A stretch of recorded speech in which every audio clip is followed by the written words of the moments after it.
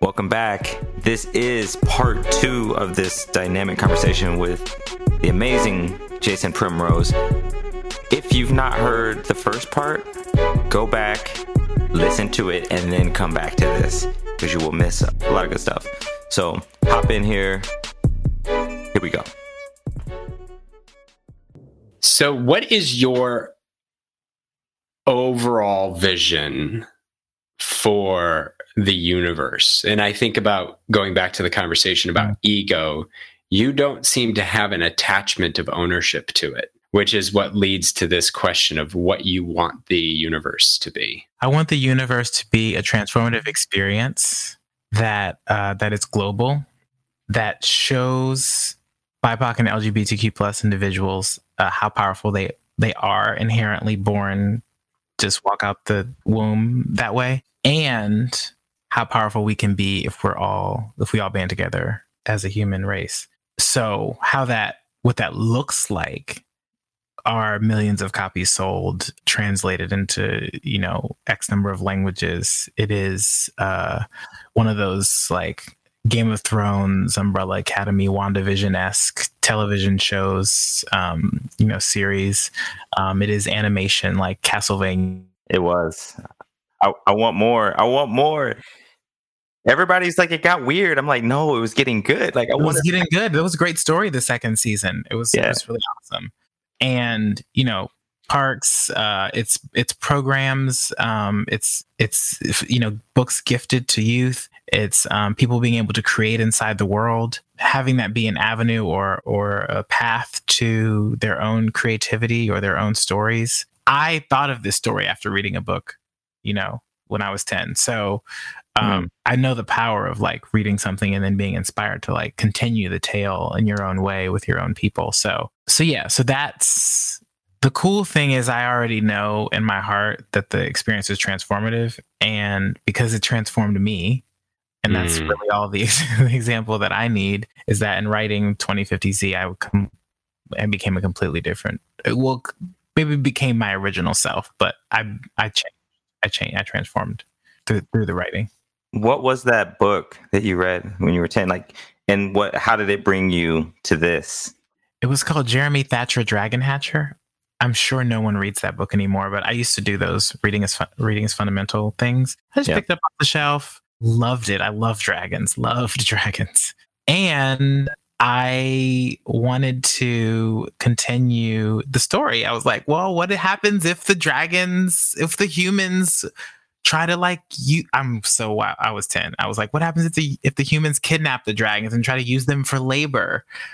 Where does this stuff come from? So in my story, the humans go and they kidnap the dragons and they try to use them as like labor, like cows or horses or whatever. And then Jeremy comes back and tries to save them, except Jeremy's black now. And he's basically me. And there's another character who's named Lisa, who he's friends with, who helps him defeat the humans, defeat the evil general, and free the dragons. And Lisa is still a character in the book. She's still the supporting main character. And she's still pretty much like the same. Like the idea of her is pretty similar. And then like later they touch the dragon scales and they get superpowers, and it's this whole thing.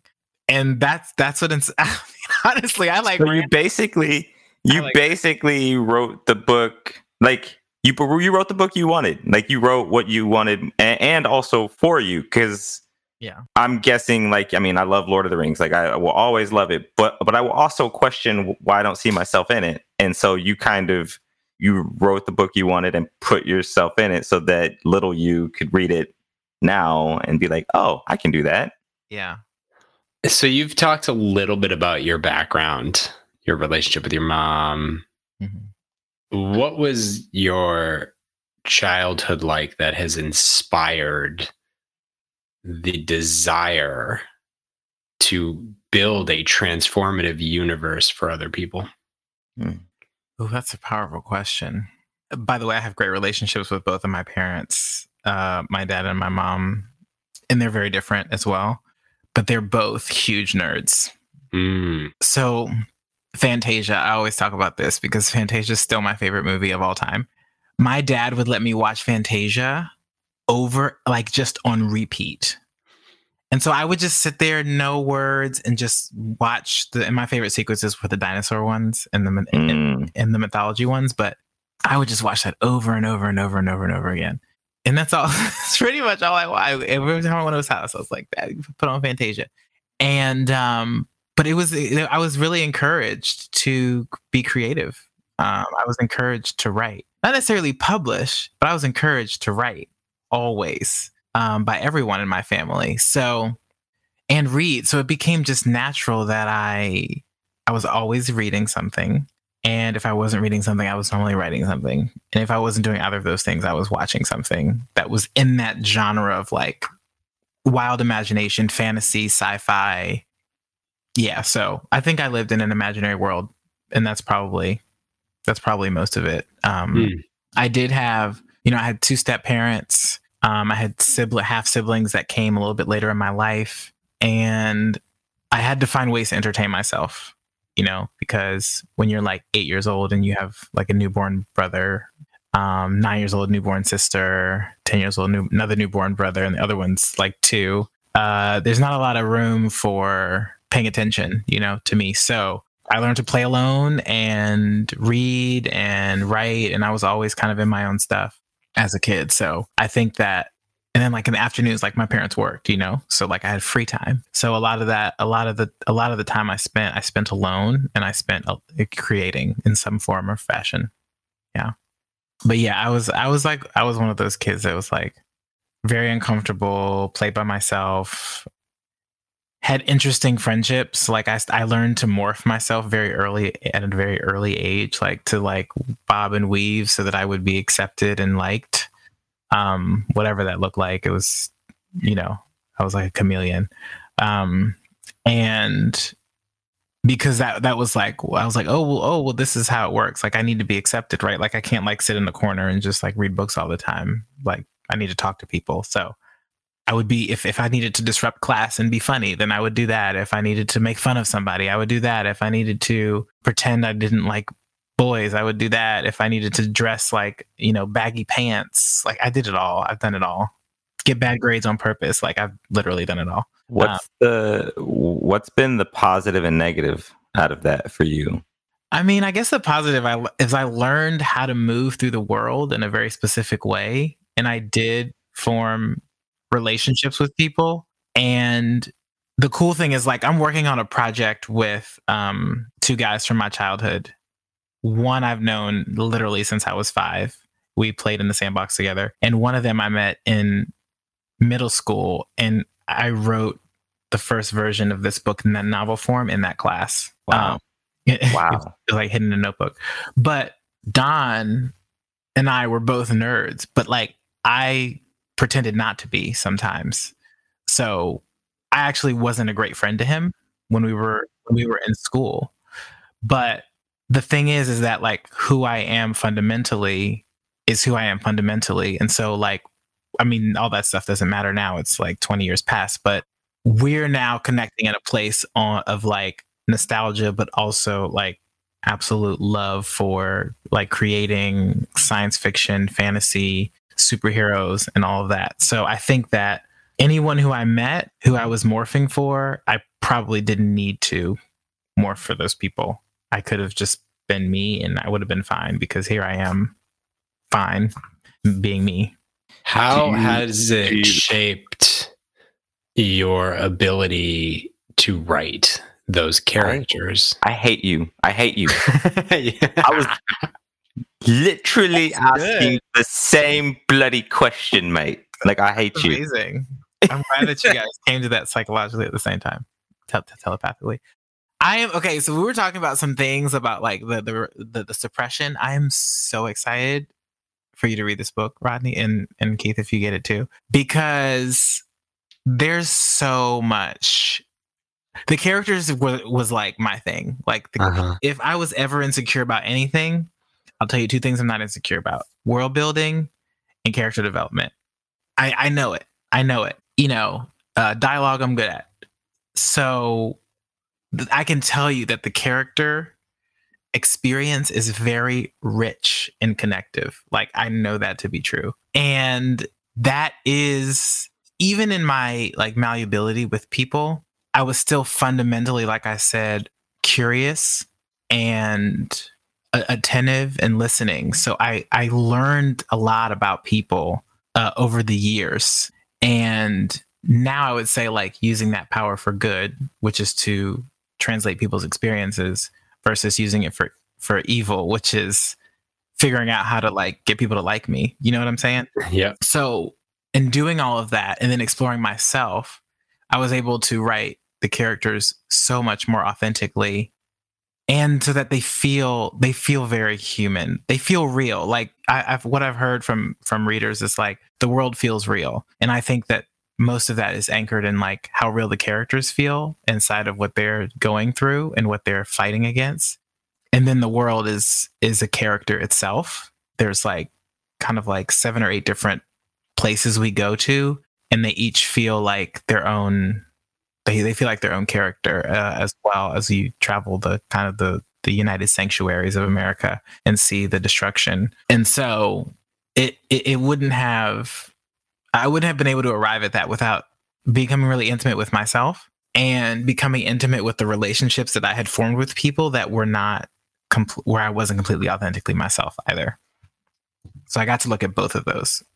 I'm excited to read it. I personally, the 2 things that I look for in stories and shows and books are characters and world building. I think world building may be number 1.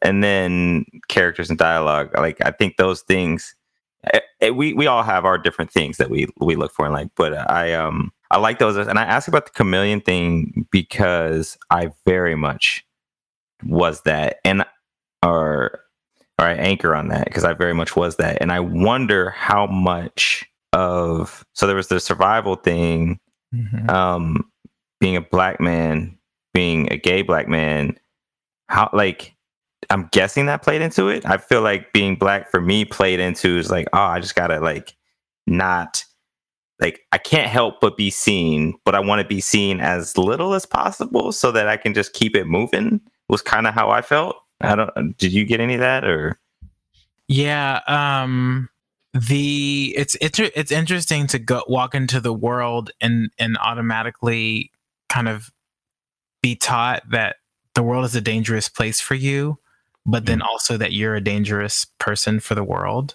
So like, how do you reconcile that like everything that I am is fundamentally incorrect, or there's something wrong with it, and that's what the outside perception is, which means that then the world is dangerous for me, but then also that people look at me and think that I'm the danger to traditional heteronormative structure or the church or the morality of the world, or the white supremacist system, like, and so this is something I learned from my parents too, right? It's like, we have to, I think it kind of like, my parents were definitely like pioneers in the ways that they, like, my mom is like crazy pioneer. Like she went in on and did a ton of stuff, and it's less get in where you fit in, but like make a space for yourself. But it didn't become like make a space for yourself and then make noise in that space until much later.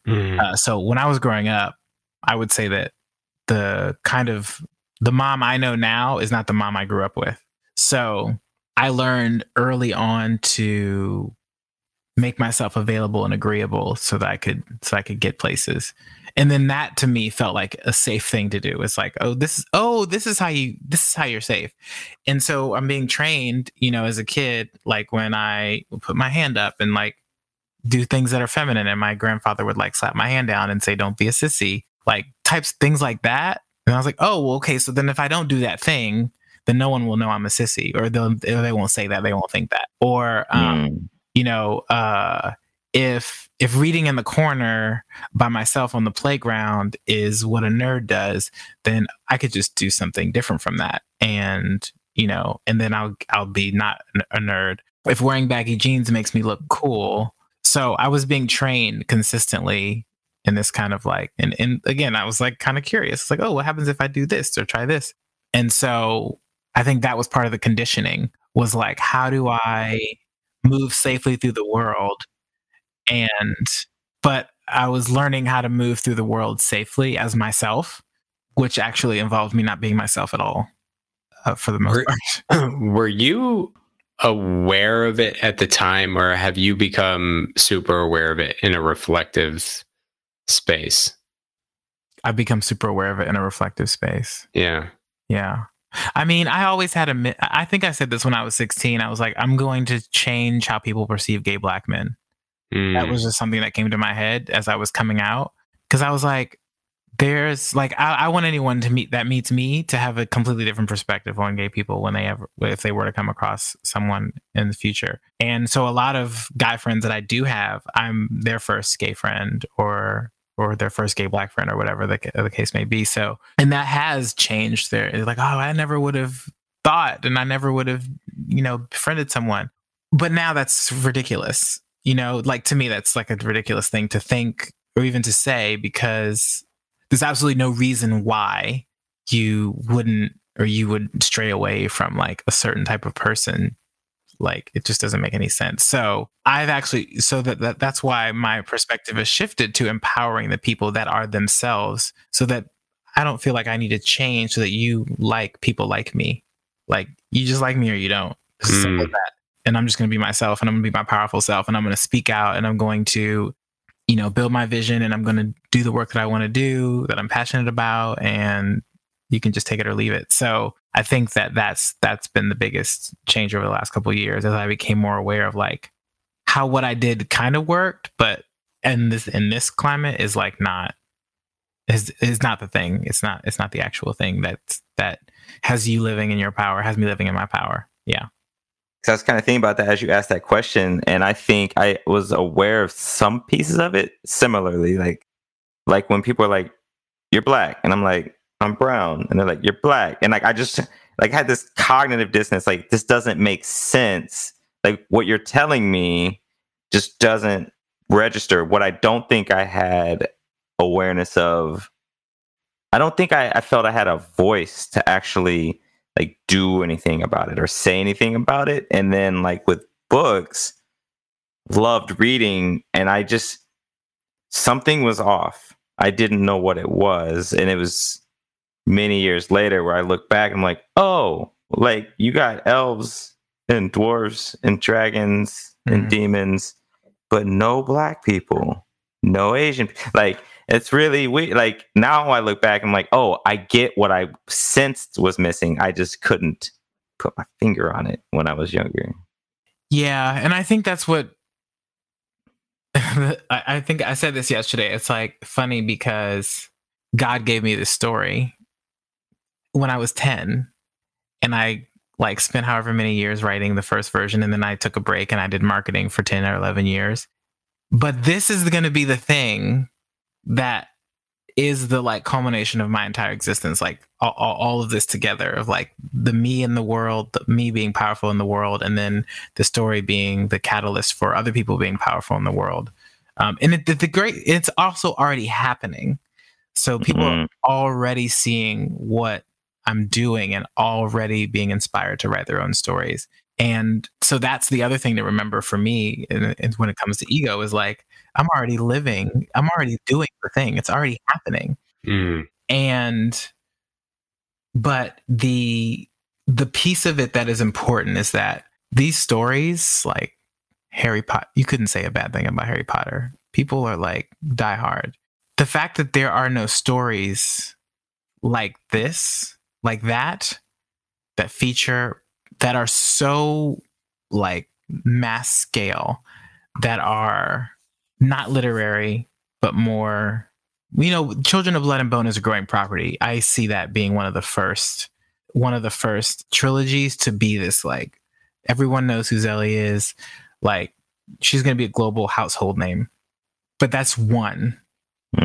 I mean, we're just going to have to see how it unfolds. A lot of people publish BIPOC work, and a lot of people don't know it exists. So to have a character like an Alistair, who I feel like is so relatable, be someone that people can root for, I think it will change the dynamics of like how especially Black men are viewed, which I think is also an important.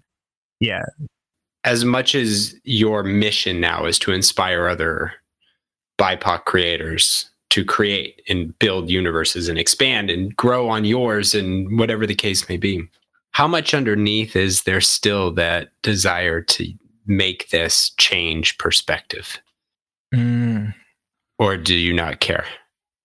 It will change perspective. Yeah. Because what happens is once people start to change how they see themselves, it will change how they see the world. So the work is actually inner, right? To read a book like this and feel more powerful in yourself will actually change the way you see power in the world and what it actually means, right? Like it's redefining power. So I think it's part of the experience. Love that.